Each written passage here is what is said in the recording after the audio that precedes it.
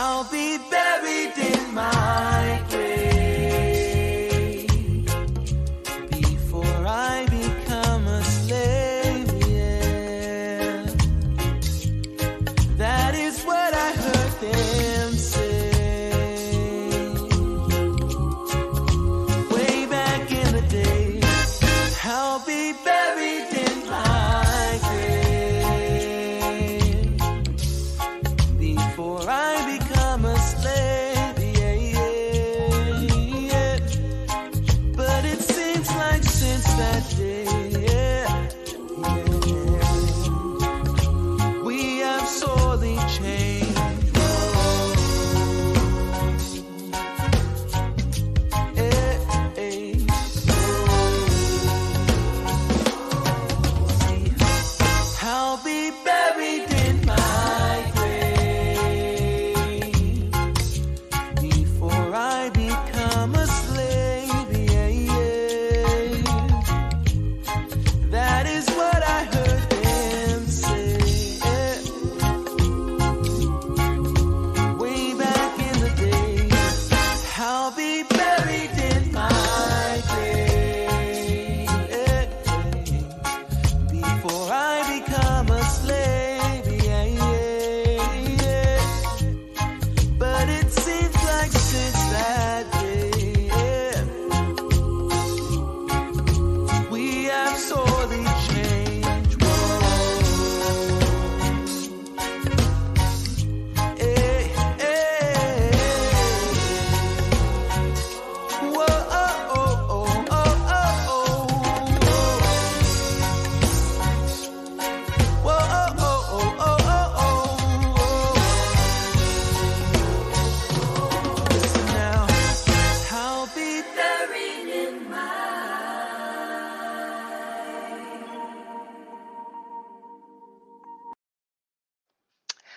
Good afternoon, folks, or good evening for those that are on the Eastern Coast. I am your host tonight, the Eskimo Libertarian. I am not Spike Cohen. I'm literally not Spike Cohen. In fact, Spike Cohen is actually busy he's in studio with Kennedy on Fox Business tonight. So even though I'm not Spike Cohen, this might be what Spike Cohen would look like if he had a lot more Botox, maybe some hair extensions. I don't know. But anyways, so I will be your host tonight. Spike will be conducting the actual interview. So I am playing Vanna White by pressing all the buttons and making things go live. And I will be live in the comments. So you can interact with me there. But the actual interview will be done by Spike Cohen. So moving right along.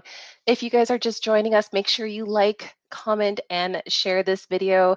Make sure you like other people's comments. If you're watching on YouTube, make sure you guys ring that bell so that your phone blows up every time Muddied Waters Media goes live. So again, like, comment, and share. Make sure you like each other's comments. And how about this? The comment with the most likes, I'll read after this out loud after the interview. So get to liking each other's comments, make some silly comments, tag your friends, and share to libertarian Facebook groups and stuff like that. Alrighty. But before we get started with the interview, let's go ahead and pay some bills. So first up, the Waffle House Caucus. That's right, folks, the Waffle House Caucus. It is the fastest growing waffle related caucus in the world and is the second largest caucus in the Libertarian Party. So, the Waffle House Caucus, look them up on Facebook and join them. And yeah, Waffle House Caucus. Thomas Queter. Thomas Queter is running for state senate in the 52nd district in New York. He runs better than the government. Get it? Because he's in a wheelchair. And folks, he pays us to say that. So Thomas Queter is an excellent friend. He's got a great sense of humor, and he brings to light a lot of issues that have to do with ableism and stuff like that that come from the government. So go ahead and check out tomfor52.com for his platform and how to support him. That is tomfor52.com. Thomas Queter, I run better than Albany. The Royal Green. This book series is written by Jack Casey, and I will be honest, I have not read this series, and I don't know if anyone with Muddied Waters has actually read this series. Yeah, I don't know if anyone will, but he does sponsor us, so we will talk about him. The Royal Green series. Get this beautifully illustrated trilogy from theroyalgreen.com. The inside is not a picture book, just the outside. It's beautifully illustrated on the outside, not on the inside. So if you need a picture book, this is not the one for you. These are actually rather large books. Finally, a governor. He's the key to Pennsylvania's success. So go check out Joe Solaski, folks. Alrighty. And today's guest is, well, I'm going to let Spike Cohen introduce him actually. So without further ado, Spike Cohen, folks. All right, cool. I will get started right now. Folks, my guest tonight is an economist who has spent over 20 years as a trader and analyst at a number of securities firms and hedge funds in New York. His research focuses on financial markets, cryptocurrencies, monetary policy, the economics of gaming, and problems in economic measurement. He has been featured or quoted in the Wall Street Journal, Bloomberg, Reuters, CNBC, NPR, Reason Magazine, numerous other media outlets and publications. He is currently an economist and author with the American Institute for Economic Research, one of my favorite groups out there. He also has a series of COVID books, coronavirus books, available right now on Amazon. The most recent one being, I even put it up, here it is. The most recent one being Coronavirus and New Hope. So he's also an eternal optimist, and we're going to talk about that. Ladies and gentlemen, my fellow Americans, please welcome to the show Mr. and soon-to-be Dr. Peter C. Earle. Pete, thanks so much for being on the show, man. One hopes. There's a lot of uncertainty, but thanks for having me. Is that the new hope, that you become a doctor in the process? I'm finishing a dissertation now and starting to talk very, very loosely about defense states. But between different lockdowns in different countries and trying to get the dissertation done and work and family issues, these things can be somewhat squishy. They're kind of hard to nail down. It's going to happen. It's going to happen. The new hope is coming. Listen, right. I am very excited to have you on because we have talked a lot about macroeconomics on this show, but we're going to get a chance to talk about how it specifically is affecting us when it comes to what's happening with the supply chain and the economy right now. And we've talked briefly about that with other people on the show, but I've been, ever since I found out that you were booked for the show, I've been very excited to really nail that down with someone specifically that. So thank you again for being on, man. I really appreciate it. My pleasure. So let's get into it. Well, first of all, before we get started with that, I always like to ask my guests what got them where they are right now. And you can start as early as you want. I was born at a young age. But what got you into economics? Was there like this aha moment where you realized this is what you wanted to be involved in? Obviously, background in trading and finances. Or was there sort of a gradual evolution over time? Did you just go where the money was? Or, what tell us the Peter C. Earle genesis story. Yeah, I didn't get bit by a radioactive spider or anything. When I got out of college, I went to work in the financial markets. Well, first of all, as an undergrad, I did take one economics course, and I absolutely hated it. I couldn't understand why I needed to know this stuff. It all seemed so arcane, and at the time, it seemed perfectly useless.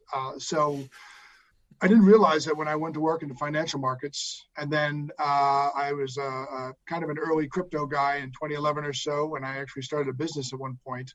I didn't realize until maybe about 2014 or 2015, that actually the thread of continuity between so much of what I was doing and so much of what interested me was actually economics. And I liken the change I made from finance to economics as moving from the microscope to the telescope. So much broader sort of view, a look at processes which occur at a very high level, although of course microeconomics is kind of finance anyway in some ways. But so from there, I was doing my own thing, and I went to I came to the Sound Money Project's annual meeting at AIER in 2018, and for the cut of my jib and perhaps for my sins, they hired me.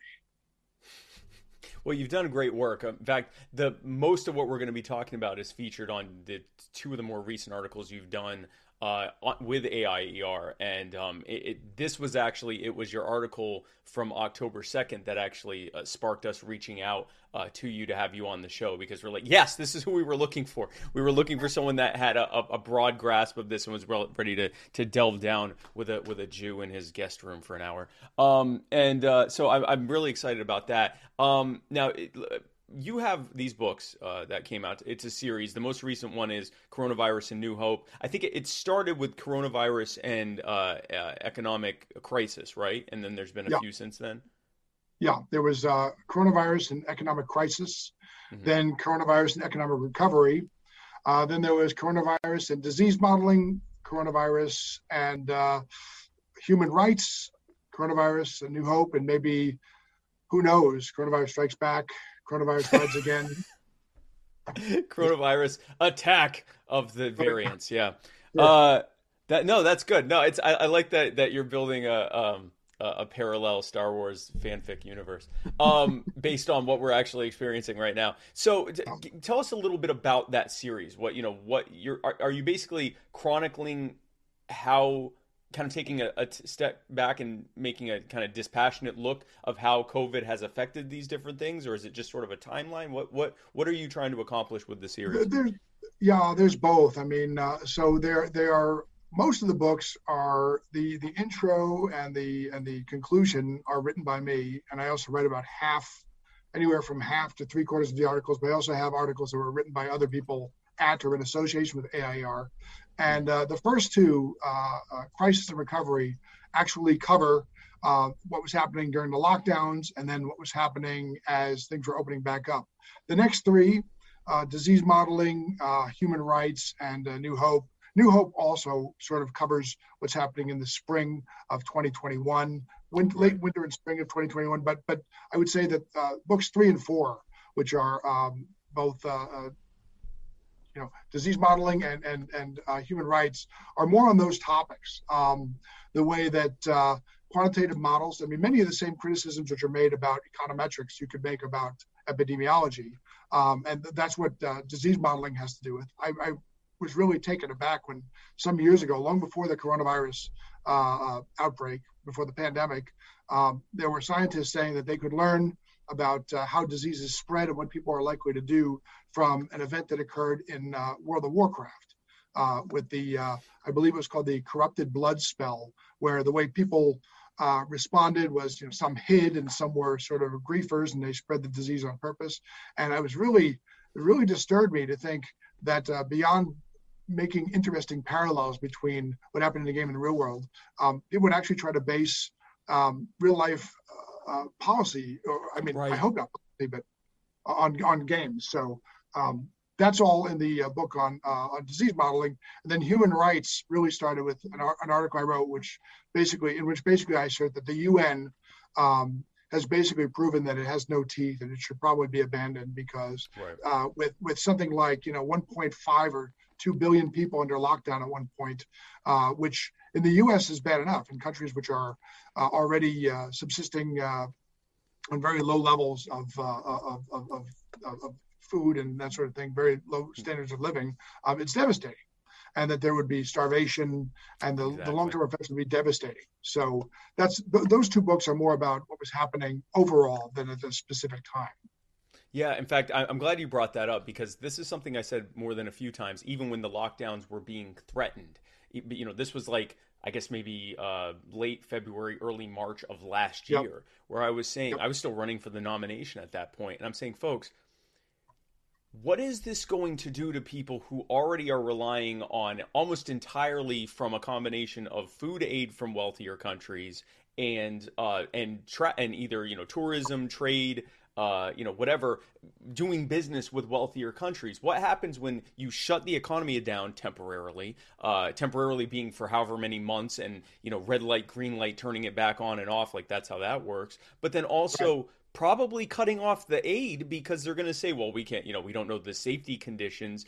And, we didn't know what this virus looked like back then, but I thought it was safe to assume that if you were young and healthy, that the odds were, unless this was some kind of weird, sci-fi flick where only the young and healthy are affected, typically the people that are in these countries tend to be younger, tend to not necessarily be healthier in a broader sense, but they tend to be, they don't have obesity issues. These are the people who are the least likely to be affected by the virus itself. And it seems like we're just throwing away billions of people, or at least hundreds of millions of people who rely entirely on having other wealthier countries doing business with them, and in some cases helping them, providing them with things. What happens to them? And the fact that the initial response I got from people, including those who consider themselves, bleeding heart types, was, well, we're just going to have to figure it out, it made me realize, like, oh, you don't really care about them. Like that wasn't the concern you said that it was. So I'm glad you actually brought that up. So I mean, it really starts in two ways, right? It starts with either stupidity or criminal disregard for human welfare. Okay, so we had, with the arrival of the virus came these shutdowns, or lockdowns, stay-at-home orders, all this sort of thing, mostly in March and April. And that's really where the story begins. Americans and people around the world were basically told, you can have an economy or you can have public health, but not both, which is by far the falsest dichotomy, since you're either with us or against us. And as we start this conversation, I want to say this two times, because it's something that I think is one of the most pernicious myths to come out of this, and one that I find a need to repeat every day. Governments, not a virus, caused what we're seeing today. I'll say it a second time. State policy, not SARS-CoV-2, CoV-2, caused what we're seeing today. Period, underscore, boldface, all of it. No, I'm glad you're saying that. I've had people tell me, and we're going to talk about this, well, the reason that the shipping crisis is happening is because of all the people that died of COVID. And I said, the fact that you think that, you're definitely in that realm of people who, in the opinion poll, thought that 50% of people who get COVID die in the hospital or what. Like, certainly see this as something completely, this is an economic issue that was caused by bad government policy. And obviously we're going to delve into that. Absolutely. Yep. So let's talk about, let's define the problem. Getting into economics, you got to define the issue first and start measuring from there. So what exactly is happening? Let's talk about the symptoms of what are taking place right now with the economy. What would you say, we're looking at, empty cargo containers that are waiting out. They're not even clogging ports. They're waiting outside of ports. They're not even able to get into the ports. You have ships waiting to dock. Truckers are sitting for hours or days waiting to pick up the cargo on the other end. So there's obviously a couple bottlenecks happening there. There's this. I love to watch the corporate media work with government. Was it Wall Street Journal or Forbes that put out something saying, "Don't be upset, just lower your expectations." And it was just like, wow, okay, thanks, Jeff. It was Washington Post. It was like, hey, thanks, Jeff Bezos, who just got a $10 billion no-bid contract on something they didn't even do. I'll lower my expectations about what I can have for the holiday season. What are you seeing beyond this that are the major issues? Before we get into the causes, what are the major things that are happening right now?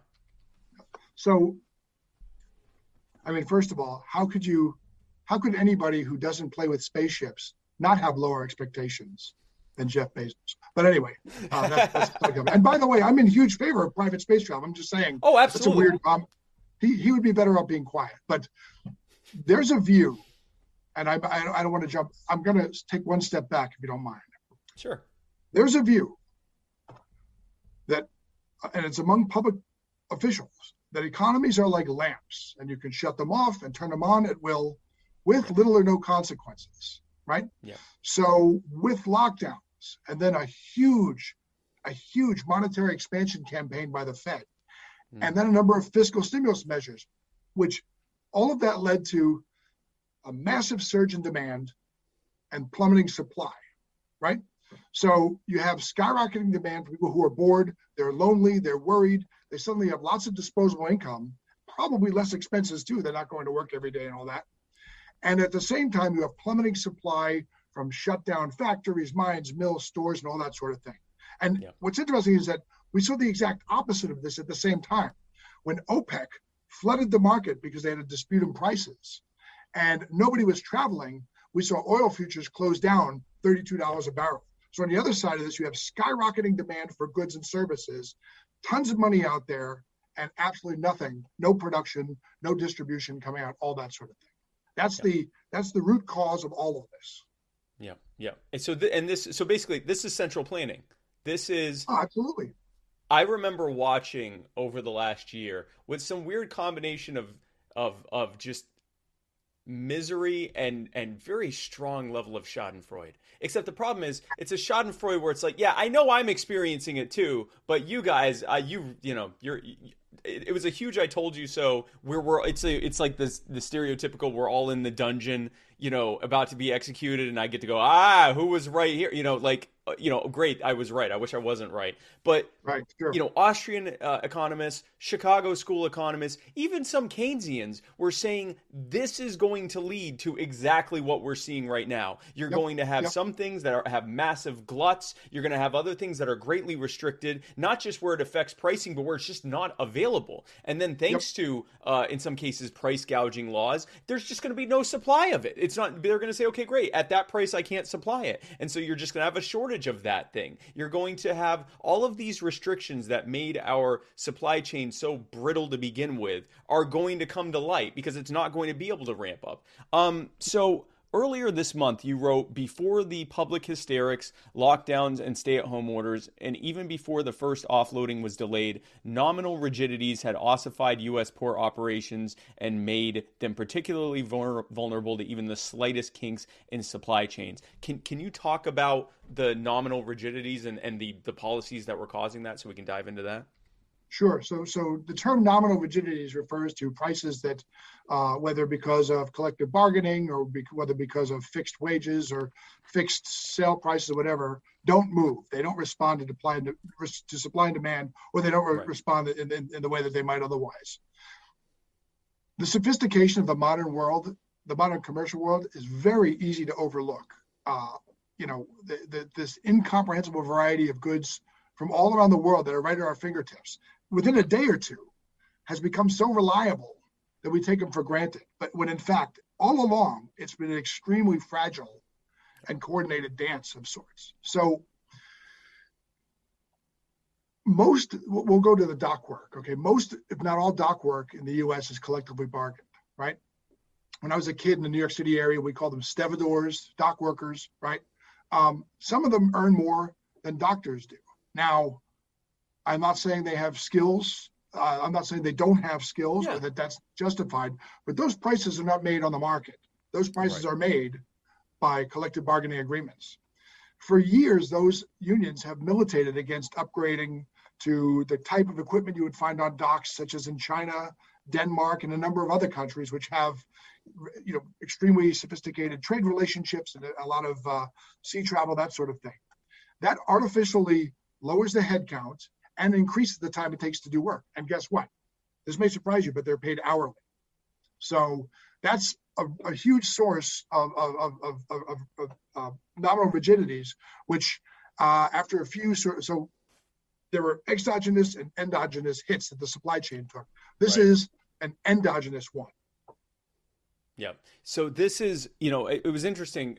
There was an article that came out that talked about, in fact, I think was that your article? It was with AIER, where it talked about the collective bargaining that we're like one of the only developed countries on. In fact, it was AIER. This might have been your article. Was it? Yeah. Okay, where it talked about the fact that, okay, so I've already quoted you on this show multiple times, so congratulations. And I actually ratioed Joe Biden on his own post by sharing your article and saying, why aren't you talking about why we weren't 24/7 operating to begin with? So that's why my phones are bugged. That's why you're now on a watch list. You're welcome. So we were one of the only, if not the only, certainly the only of the largest developed countries that was operating on a not a 24/7 schedule. It's like a 5-day Yeah. schedule, 18/5 schedule or something like that. And yeah, I've been told it's something like 5 a.m. to 9 p.m., something like that. Yeah. So which to them, that sounds like a nightmare to a union worker, but in the developed world and in the new age economy, goods and services are supposed to be moving all the time, 24/7. Absolutely. Not during expanded bank hours. And so, that was an incredible thing. But that's only, as you pointed out in your most recent article. That's so funny. That's Right. your article. That, as you pointed out in your most recent, in one of your more recent articles, that only makes up, now 10%'s a lot, but that only makes up about 10% of the actual cause of the backlog. So Right. what are some of, in your mind, the biggest causes of this backlog?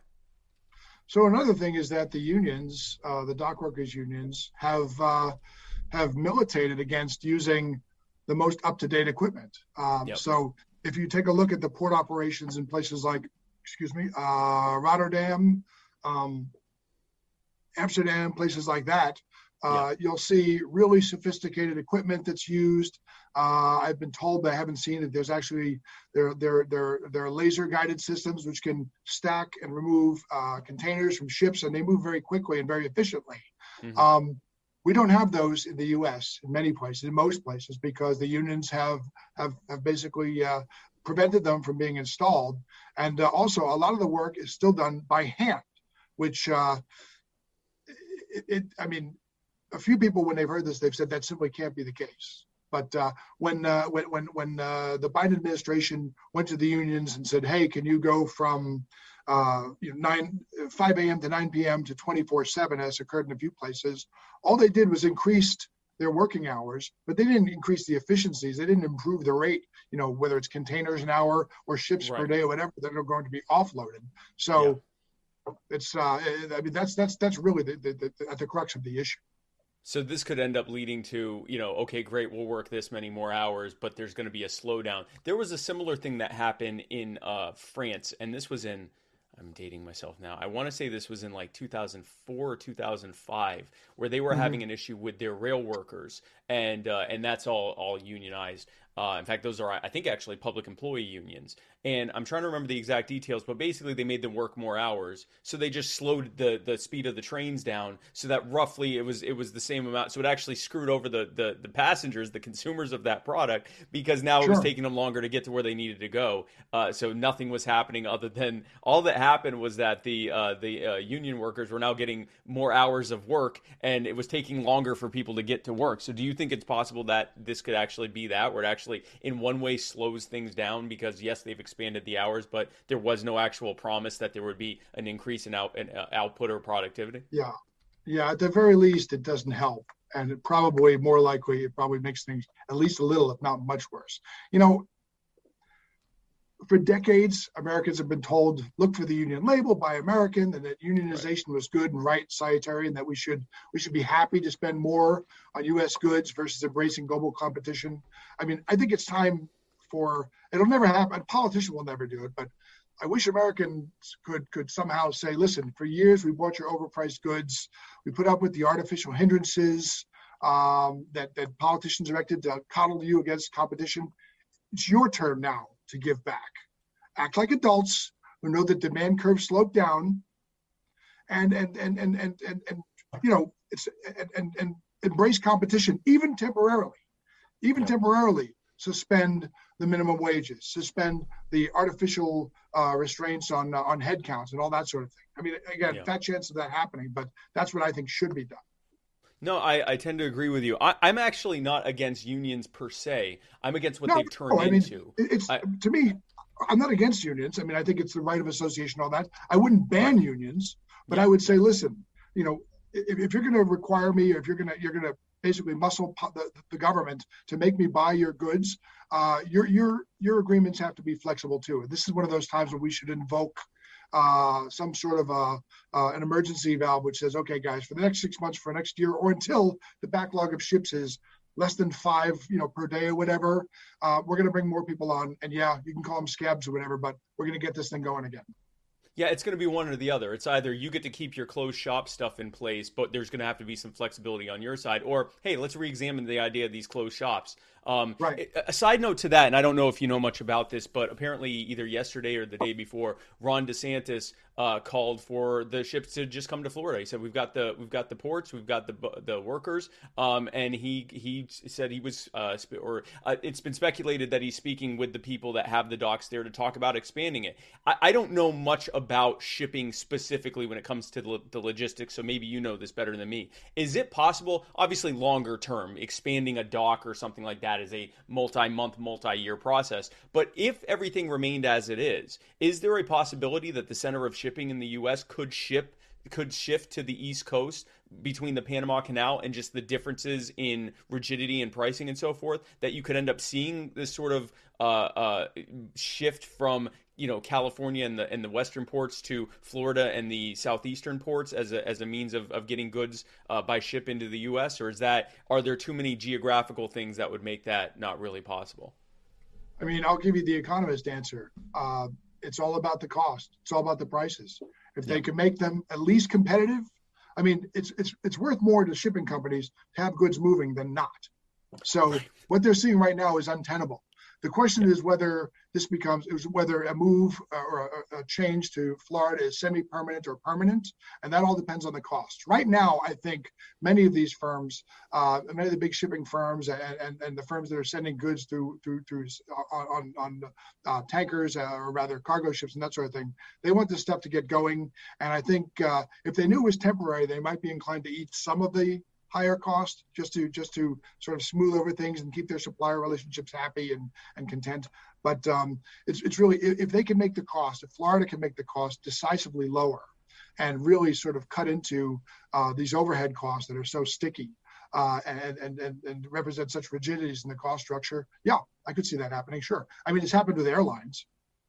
Yeah, it has definitely happened with the airlines. And you could, even if it takes a few extra days to get here from, instead of California, compare that to being stuck at sea for some of these boats have been there for like a month and a half. Like, so, you make that comparison, it's a no-brainer, obviously. So right. I was just curious of your thoughts on that, because I literally found out about that like yesterday evening, right before we did our show last night. And I thought, well, okay, that we may end up seeing where Florida becomes, if not the shipping capital, at least takes quite a bit of the juice share from California, the profit share, the market share from California. Right. These are the problems with what happens when the ships get here and how they're being processed, and that's been a problem for a while. Mm-hmm. But we reached a crisis that didn't seem to be something that had been slowly happening over the course of several years. We suddenly had a crisis, or at least if it was building up, it wasn't over the last generation. This was an issue that happened in a relatively pretty short period of time. Sure. I am of the belief that the biggest cause for this massive influx and the problems would then, the reason that we can't rise to adapt to it is because of all these things that are in place, all these policies. And we could even go further and talk about how California is not allowing any truck made before 2013 to get on. I mean, there's endless policies we could talk about that are causing problems, but that's why we haven't been able to rise to the demand that's been coming. This influx to me feels like this is what happens when you play red light, green light with the economy, not just here, but around the planet with these lockdowns and stay-at-home orders and mandates and everything else. Also possibility that this is, at least domestically, but possibly in other countries as well, the result of vaccine mandates where people, say, okay, fine, I won't take the vaccine, so you've got to find someone else to do my job. Am I off here, or are those lockdowns and other policies what caused this massive influx and the problems related to it? Sure. So there's, as I said before, there's exogenous and endogenous explanations for what's happening. I mean, right. Certainly the mandatory vaccinations and people who only a few weeks back, maybe 4 or 5 weeks ago, 6 weeks ago, stopped receiving government aid, really sort of kept a part of the labor force at bay. But, there's other things too. For example, there were 3 events I covered in one of the articles. There was the Ever Given getting stuck in the Suez. And there were a couple of Chinese port closures. And what I think because you can't be an expert in everything. What I think a lot of people fail to understand is that one of these events where a giant ship gets stuck in the Suez for 6 days, it backs up 400, say, ships. All of these things are not additive; they're multiplicative. Where 1 day delay becomes 6, becomes 30, becomes when does it happen? And so that's a big part of it. Is that these are I mean, without getting too into this part, these are extraordinarily nonlinear functions.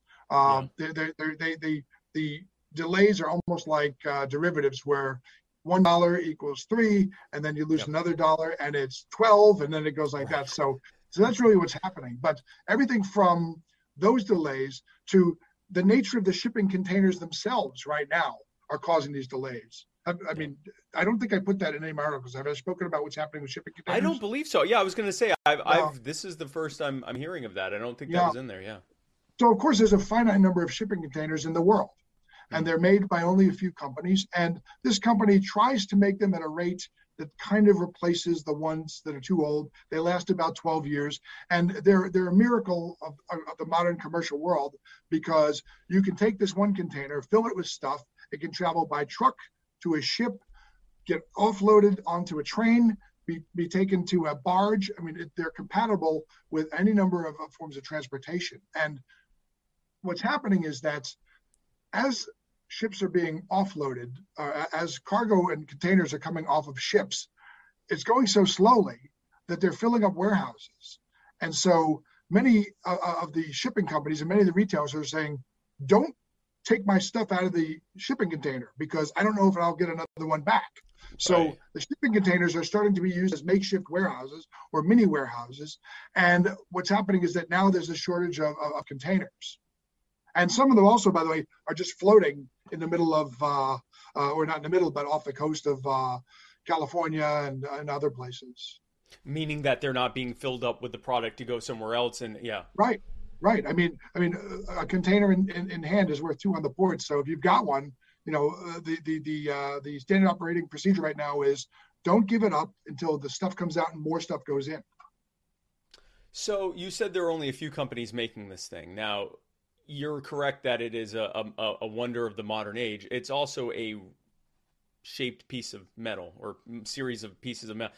Yeah. Why are there only a handful of companies making this? I haven't looked deep. I haven't looked too in depth on that issue. I wonder if it's a low margin business, or if there are more likely some sort of obscure, arcane transportation requirements that only a few companies maybe have the concession for, or something like that. I don't actually know. Maybe, okay. Now I have something else to write about, so thanks. Coronavirus and shipping containers. No, but here's the thing. I would suspect that it's probably a combination of both. That you've got some kind of weird, policies, centrally planned policies that are, making it where only a handful. There might even be some IP protections here, or sure. Eye protections. I know it's like ATM machine. But also, metal costs a fortune right now. So it might be that one of these things would cost $1 million to make right now. So everyone's just making do with the ones that they have or something like that. But that's also the problem of a policy issue. There's a particular route for which using a storage container used to cost, I believe, $1,000 to $1,500, and now the cost is over $25,000. To give an idea of scarcity pricing in action. Now that, actually, I should say that was a few weeks ago. It might have come down some, but if it has, not much. So when it was, how long ago was it that it was $1,000 to $1,500? Are we talking like? So let's see. The Suez Canal blockage was, I think, March or April, and then you had a port close in July, and then another port close in August. So I'm going to guess it was $1,000 as early as the start of this year. Oh, late winter, early spring, something like that. Yeah, I hope if your watchers are interested, I can look it up. I can do the research. Yeah, I'm interested in it. And by interested, I mean horrified. I hope that 25,000 was like some weird spike in price that's coming down, and that's not a slope that's happening, because, geez, oh man. Well, it's a specific route. So Oh, it's, okay. it might be an obscure route where there's not a lot of traffic anywhere. But either way, Oh, okay. for something for something to increase, 20 something fold, shows exactly how high demand is and how slow supply is coming to sate it. Right, and this is the problem with pulling levers on the economy. I don't know if you watch Squid Game. I actually don't watch Squid Game, but I've seen the scenes of Squid Game where the doll is facing away and says, I don't know if it's counting or it's playing a Red song. light, green light. Yeah, red light, green light. But when it turns around, turns its head around, anyone that's moving at all gets killed. Yep. So this would be like that game, except every time it turns around and people get killed, it goes, I can't believe that happened. Who did that? And then turns around and does it again. That's Right. what the government's been doing. They've been playing this game of Simon Says with the economy. And then when businesses fall apart, when entire sectors of the economy are in chaos, when people can't get needed goods and services, when the price of basic needs and necessities is reaching an point where an increasing number of Americans who are on food and other types of subsidies still can't afford what they need, at some point you have to admit that maybe having a small handful of people pretend that they can decide how everything's going to work without any price signaling involved at all, maybe that's not the best way to do it. Could not agree more. Absolutely. Well, thank you. So far, by the way, the Biden administration's brilliant idea is to find ships that are floating off the coast of southern and central California, $100 per container per day. Yes, that's the miracle solution that they've come up with. Which, by the way, a Panamax class ship carries what's called their capacity. They call them TEU, 20-foot equivalent units, which is one container. Yeah. 13,000 TEUs comes to $1.3 million per day. So that's the fine that a Panamax class ship carrier is going to pay per ship, $1.3 million per day, which I guarantee you most of these days are full. So that's the level of sort of creative policy making that the Biden administration has. They've finally taken the anti-homeless policies of many metro areas and applied it to the boats waiting to unload their products. Right. And I mean, I can't imagine who's going to have that price unloaded to them. Certainly wouldn't be the consumer. But where they've been saying, basically, we're going to stop homelessness by making it illegal for you to be homeless here. Basically, we're gonna except the fines are $100 and a night in jail or a day in a couple days in jail, and then get the hell out of whatever this town is. Now they've successfully found a way to apply that heartless and counterintuitive policy to shipping containers. Amazing. If anybody should be paying fines, it should be every public official who thought that the economy could work like a lawnmower. And I mean that should be the form of reparations. If there's reparations that should be made, it's from public officials to small business owners who were ruined by these ridiculous policies, which were, as I said before, based upon an absurd false dichotomy.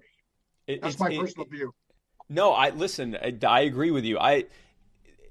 The problem here, Pete, isn't that there's a bottleneck of getting the goods. They're just loitering.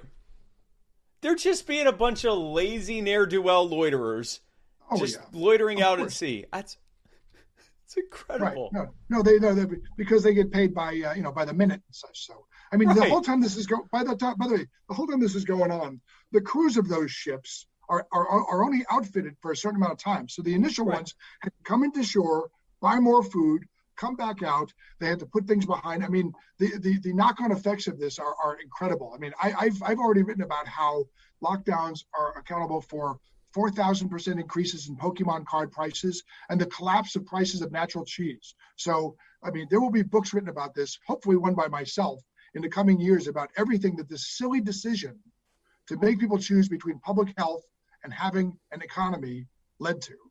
Yeah, this is that false dichotomy. Do you want to be sick? Or do you want to be healthy, or do you want to be prosperous? Because we all know that poor people have the best health outcomes, right? Like it's definitely proven that if you choose poverty over health, or poverty over sickness, that you end up being much healthier that way. Right. So I mean, so human beings used to live to be 150 years old, and then after the Industrial Revolution, now we only lived about 70 or 80. It's a shame. Yeah.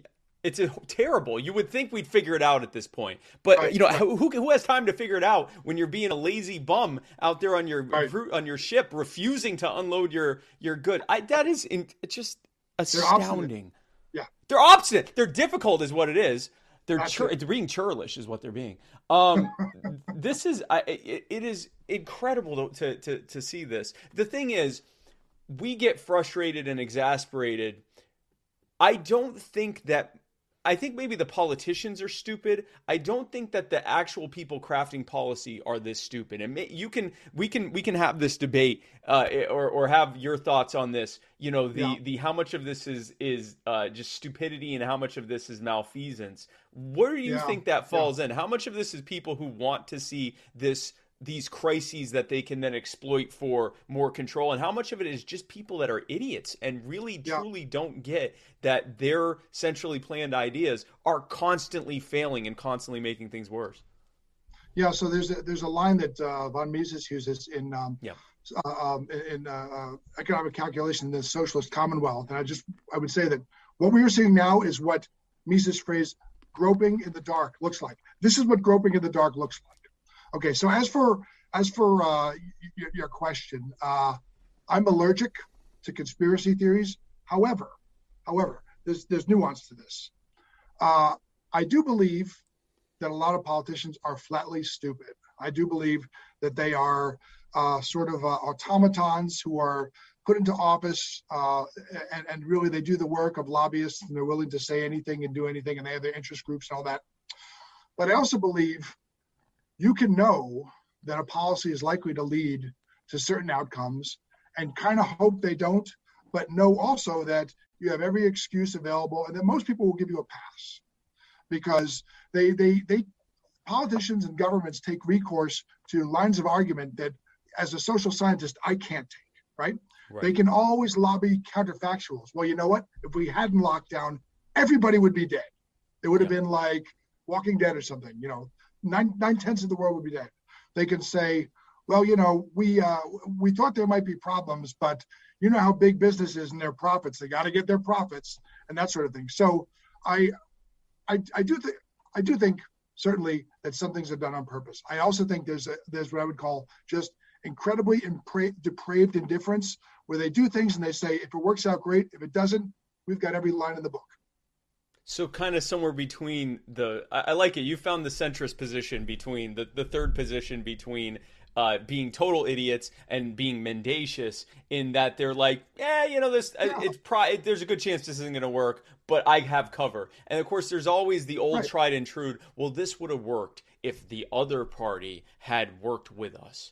Or if you're in the minority position, you know, this would have worked if they had done it right. But if, you know, we had been in charge, we would have done the lockdowns right. Right. I mean, it surprises me sometimes. I've been a small L libertarian for a very, very long time. Yep. And I still try to analyze economic issues dispassionately. Mm-hmm. But what surprises me sometimes is most libertarians rightly and appropriately and based upon history, correctly identify the fact that governments really can't do anything right. They can't plan things, all that, but yet they give them credit for erecting massive, complicated conspiracies, which involve hundreds of people and all sorts of interest groups. And I say, I'm not saying they're not evil enough to do that. I'm saying they're not designed to do that. He was calling me out there because I look at these things and I'm like, someone has to know this is doing this, and they're good with leveraging it. So I'm of the opinion that you've got this sort of massive group of idiots that are just doing terrible things, and a handful of evil geniuses that are planted in various positions in there who are like, yeah, I'm going to use this. That's sort of my, I guess you'd call it conspiracy theory. But I do think it's that's a little more nuanced than conspiracy theory. I hear what you're saying. Yeah. But you're right. I mean, it's like these idiots are ruining everything by design. It's like, well, it's one or the other. So no, I do get you there. The one thing I have not heard nearly enough about, and actually we already, even before you wrote this article, we wanted to talk about this. And then when you wrote the article, we all looked and said, this is why we got Peter C. Earle. He is pre-gaming our episode to talk about this. So I think this is your most recent. Yeah, this is like 3 days ago. I believe this is your most recent article. To fix the shipping crisis, start by repealing the Jones Act. We talk about the Jones Act so much on this show, and I talk about the Jones Act so much on my social media, out in public appearances. I will say the Jones Act, and unless there's a Puerto Rican or Hawaiian or Alaskan there cheering, everyone else is like, what the hell's the Jones Act? I'm like, or they'll go, yeah, the Jones Act, that sucks. I agree, we should end the Jones. They don't know what the Jones Act is. So, but unless you're, again, Puerto Ricans, people from Guam, people from Hawaii, people from Alaska, especially Puerto Ricans, shipbuilders. Shipbuilders. They are acutely aware of what the Jones Act is. Now, for everyone on the show who somehow doesn't yet know what the Jones Act is, even though I keep talking about it, talk to us a little bit about what the Jones Act is first, and then we can dive into how it is a major contributor to what's happening right now.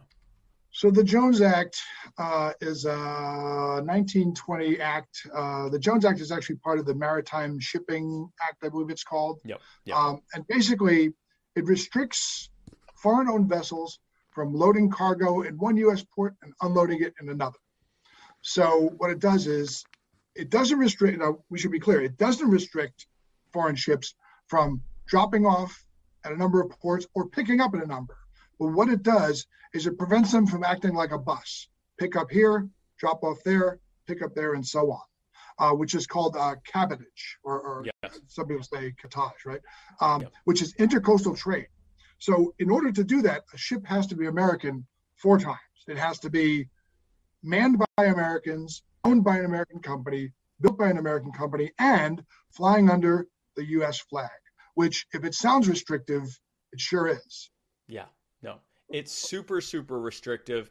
And we actually, so it was in 1921, and I know that because I did a post on the 100-year anniversary and why it needs to die, and just the sheer amount of suffering it's caused here, and frankly around the globe, but especially here.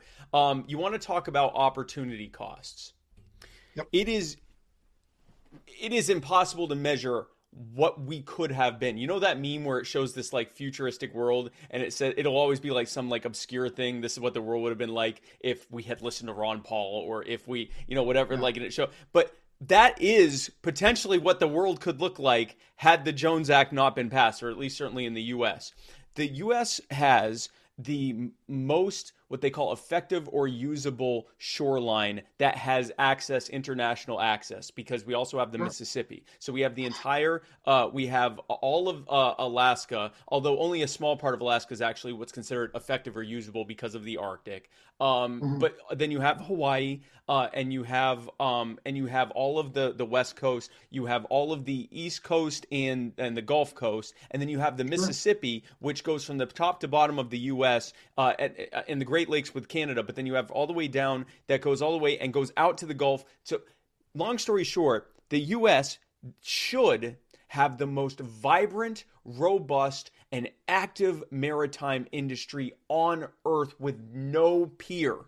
And instead, because of the Jones Act, the U.S. has arguably no maritime industry, is almost entirely just receiving goods and maybe some shipping out. There's no as you mentioned, like intercoastal or intracoastal. I always confuse those two. No we even have the Panama Canal. There's everything in place for the U.S. to do the vast majority of its shipping by ship. And instead, because of the Jones Act, we are reliant on rail and road, which leads to crumbling infrastructure because we overuse our rail and road for things that should be done by ship, which is not only more environmentally friendly, but also cost less. It's still the most cost efficient thing.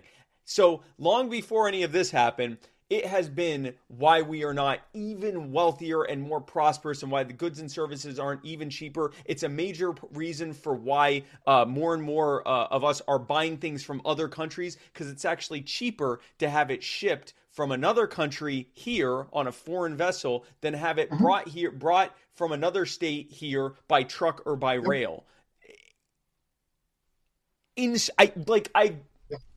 I could do this for 30 minutes. It's the dumbest thing. So, question. Yep. How is it specifically affecting what we're going through right now? So, what you were saying before about alternate timelines, it reminds me of some years ago, someone told me that if coal was oil, the U.S. would be Saudi Arabia. Like a similar thing to how we could have an incredible maritime business here with more competition and that sort of thing. So, the longer you write, and I've been writing for some time now, the more you find that a lot of people look at words, but they don't actually read.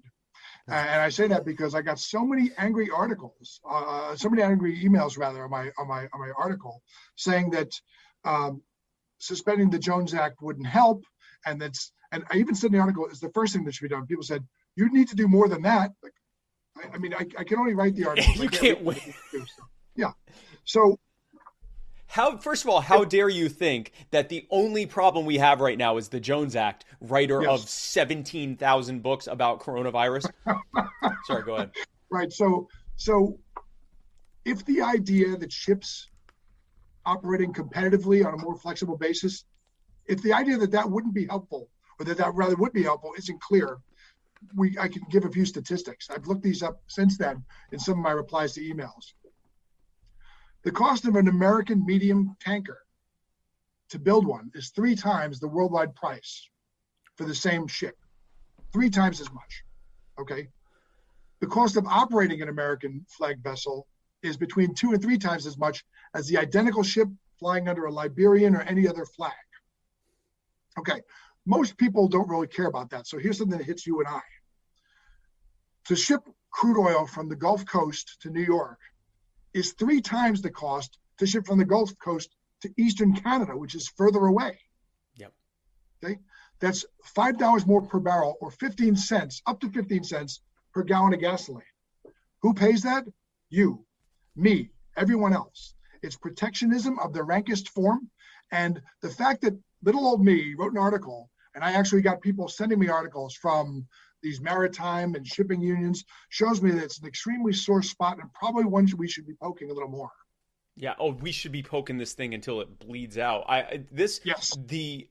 You're talking about something 3 times as much to build. Again, talking about multiplicable factors. Yep. I think I said it right the first time. Multiplicable factors. 3 times. If something costs 3 times here and then 3 times there, you have to multiply that. So also, these are businesses who measure their margins on single and double digit percentages, right? So it's like if something costs 8% more, it's untenable to do it that way because of the margins they're operating on. 300%. People think that these margins are like 200, 500%. No. Yeah, it's just done. You're done.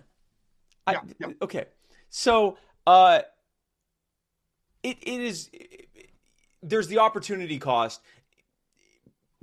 Again, I get this way. I get apoplectic talking about this because I immediately start thinking about what this country would look like minus the Jones Act, especially if it had never happened. Forget if it had been ended 10, 20, 30 years ago, much better off. But if it had never happened and we had this vibrant, thriving maritime industry here, we would not be talking about shipping container problems right now. We would not be talking about problems with getting from point A to point B. We would be talking about how all these other poor schmucks, how hard it is for them to get places. I mean, it is immeasurable to talk about, and then that would work towards the passenger travel industry because, again, just because this is related to goods and services. By the way, Jones Act, does that apply to shipping people from one side to the other, or is it just...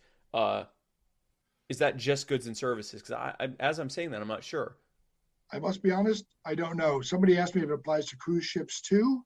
I don't think so because I seem to recall people get on and off of cruise ships in Bayonne, New Jersey, and in Baltimore and Florida.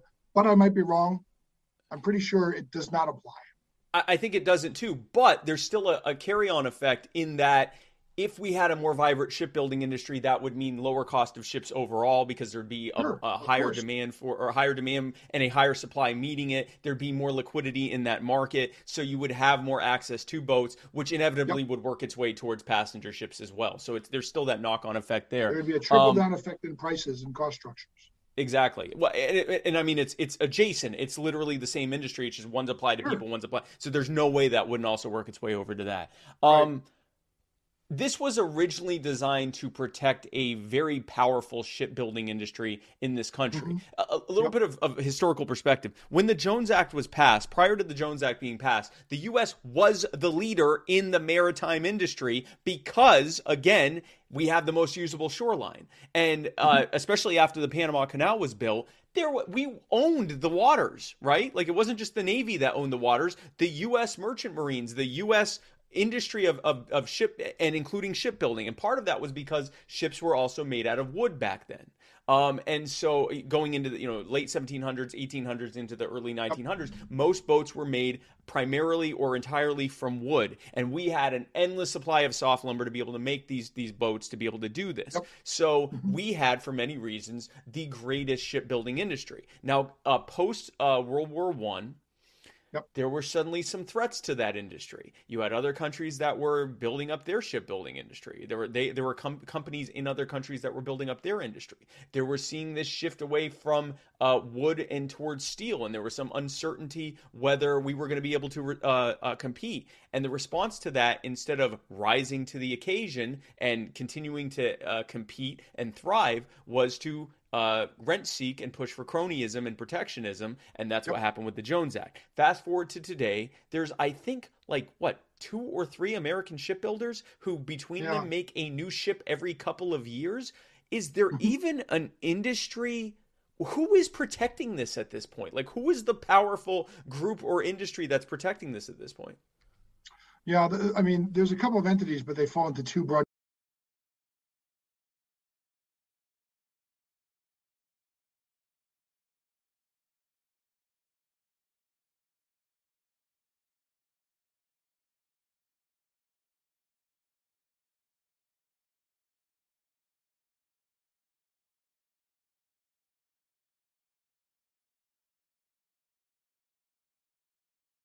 Others prices don't seem to come down the way, say, technology and other prices do. So if you must look for silver lining,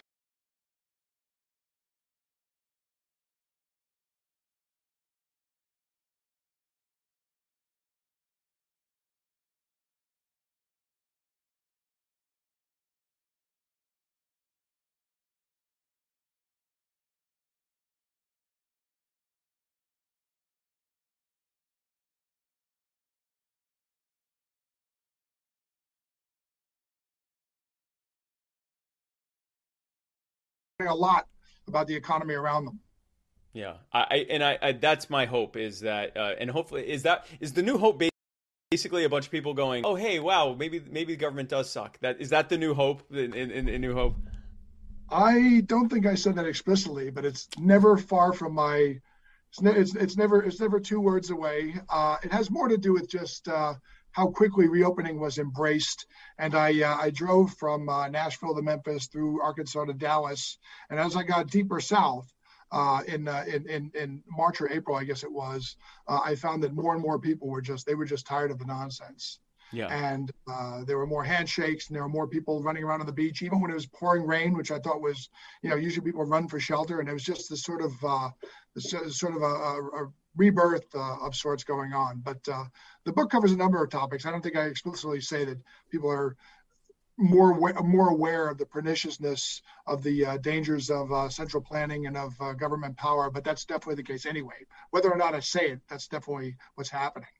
Yeah, it's obviously easier to show someone how lockdowns are hurting them, or even how a vaccine mandate, which has that corollary effect of people not working, which leads to reductions in supply. It's easier to show that than something like the Jones Act. But if you've already got them on that pipeline of, wow, does government suck at everything they plan? You can be like, yeah, it's even worse, and get them all like that guy in the Always Sunny in Philadelphia episode where he's showing them the things on the team. He's like, yes, So I think I think there is that potential or that hope, as you put it. Or they could just go on a drive, with me up 95, and every time a truck goes by, I go, that could be on a boat, and start talking about the Jones Act. That's a good point. That's a really good point. Yeah.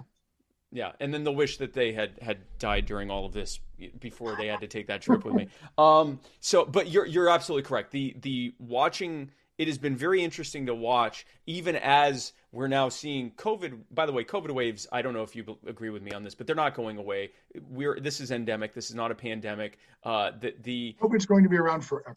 It's going to be around forever or a very long time until we start having gene therapy like CRISPR, where they can actually go in and make us completely immune to, and then that means not only is COVID going away, but the cold is going away, the flu is going away, cancers are going away, which, I mean, that will eventually happen. I do believe that's eventually going to happen. In the meantime, it's not going away. And watching with each of these waves an increasing number of people saying, yes, I think people should be safe. Yes, I think we should be, we should be making safe, but an increasing number of people are saying, you can't mandate this away. You can't lock this away. You can't, absolutely. You can't, it's not going away, and we have to come to that reality. And they could do that. They could mandate it away, but then we have to be happy having an extremely rapid and pronounced lowering of our standard of living. Oh, well, to the point of dying. I mean, yeah, if you made everyone stay in their house for about 3 or 4 weeks, yes, COVID would probably go away or at least be greatly reduced. It would also kill tens of millions of people in this country alone. Yeah. But yes, we would get rid of COVID. We'd be able to say we did it, we saved the day, and like the buildings are all burning. So yes, I agree with that. So before I let you go, and I wish this is one of those episodes I wish we could go on 3 hours about this, because I now want to by the way, would you like to come back maybe in the future? Because I want to have this conversation about quite a few things. So I hope you would like to come back on in the future. I'd love to. Well, thank you. Well, before I let you go, Pete, thank you so much for your time. And I want to give you a chance to give your final thoughts. Plug your books, talk about any upcoming stuff. You might want to mention that book you wrote about anarchy back in 2014. It's up to you. But whatever you want to talk about, anything that you want to say, anything you feel like we didn't have a chance to talk about, as long as you want. Pete, soon to be doctor, and I say soon to be professor, but we'll see. Peter C. Earl, the floor is yours. Yeah, I mean, but my only closing thought is that we're currently in the throes of what's really the largest human-engineered demonstration of chaos theory in social science history, right? And it's continuing to go on. And as long as it's going on, I'll keep writing about it. I have some more things in the works. I can be followed at Twitter. My Twitter handle is L1KNB. I know that sounds weird. If you search for Pete Earl, E-A-R-L-E, L1KNB stands for Let 1,000 Nations Bloom, which is a statement of very, very, profound individuality. It's meant to be very individualistic. And I'm on Amazon.com. I have an author page, Peter C. Earl, E-A-R-L-E. And if you want to send me a message, tell me how little I know, pete.earl@aier.org. You can find me on the AIER website. And if anyone out there, in particular on Twitter, is absolutely certain that we are heading for hyperinflation, do me a favor, send me an email. Let's say if you believe hyperinflation is going to occur within the next 2 years, send me an email and let's discuss the terms of making a very friendly but public bet over it. Okay. He's calling me out. So because I do think no, not necessarily. No, but I am of the belief that we are potentially on the beginning curve of what will lead to hyperinflation if something doesn't change, and it could be in a 2 or 3 year period. And I may be wrong. I hope that I desperately hope I'm wrong. Sure. No, so my response, I mean, I don't know how much time I have. I'll just say this quickly. I think hyperinflation, I've written about hyperinflation in regular scenarios. I wrote an article in 2013 about hyperinflation in Diablo 3, which occurred there for real economic reasons. But basically, hyperinflation is an interesting topic. It's very exotic. It rarely happens. I mean, you don't need a hyperinflation to destroy your life, destroy a nation, destroy the economy. A mere and very unsexy 20% per year will do the trick. Ask any of my Argentinian friends what 15% inflation per year looks like over time. I mean, I can't say we're not heading for a hyperinflation. I strongly believe we're not. But I also know that, and this was not at all targeting you, Spike. People who have said to me, hyperinflation right around the corner. I've said, I doubt it for a few reasons. But hopefully I'm wrong. Hopefully you're right. No, hopefully you're right.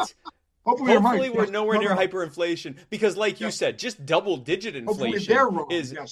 Yes, hopefully I'm wrong that we're without some major sea change in policy 2 or 3 years away from, you know, things doubling in price every couple weeks or every couple months. 50% per month. Yeah, listen, double digits over month it might not be hyper, but it's enough to wreck everything. So it maybe just takes a little bit longer. So hopefully we're both wrong, and Joe Biden is going to build back better, and everything's going to be okay. Because there are times when people are like, "You're wrong, man. Libertarians are wrong." I'm like, I hope we're wrong. We keep being right, and I hate it. Like, I want Joe Biden to be right. I've never been as right as since I began to espouse libertarian views. Exactly. And the misery that comes with it. So, yes. Pete, thanks so much for coming on, man. I really appreciate it. This was a fantastic topic. My pleasure. And, thank you. I definitely would want to have you on again in the future, but thank you again for coming on. Thanks very much. It was great to be here. Have a great day.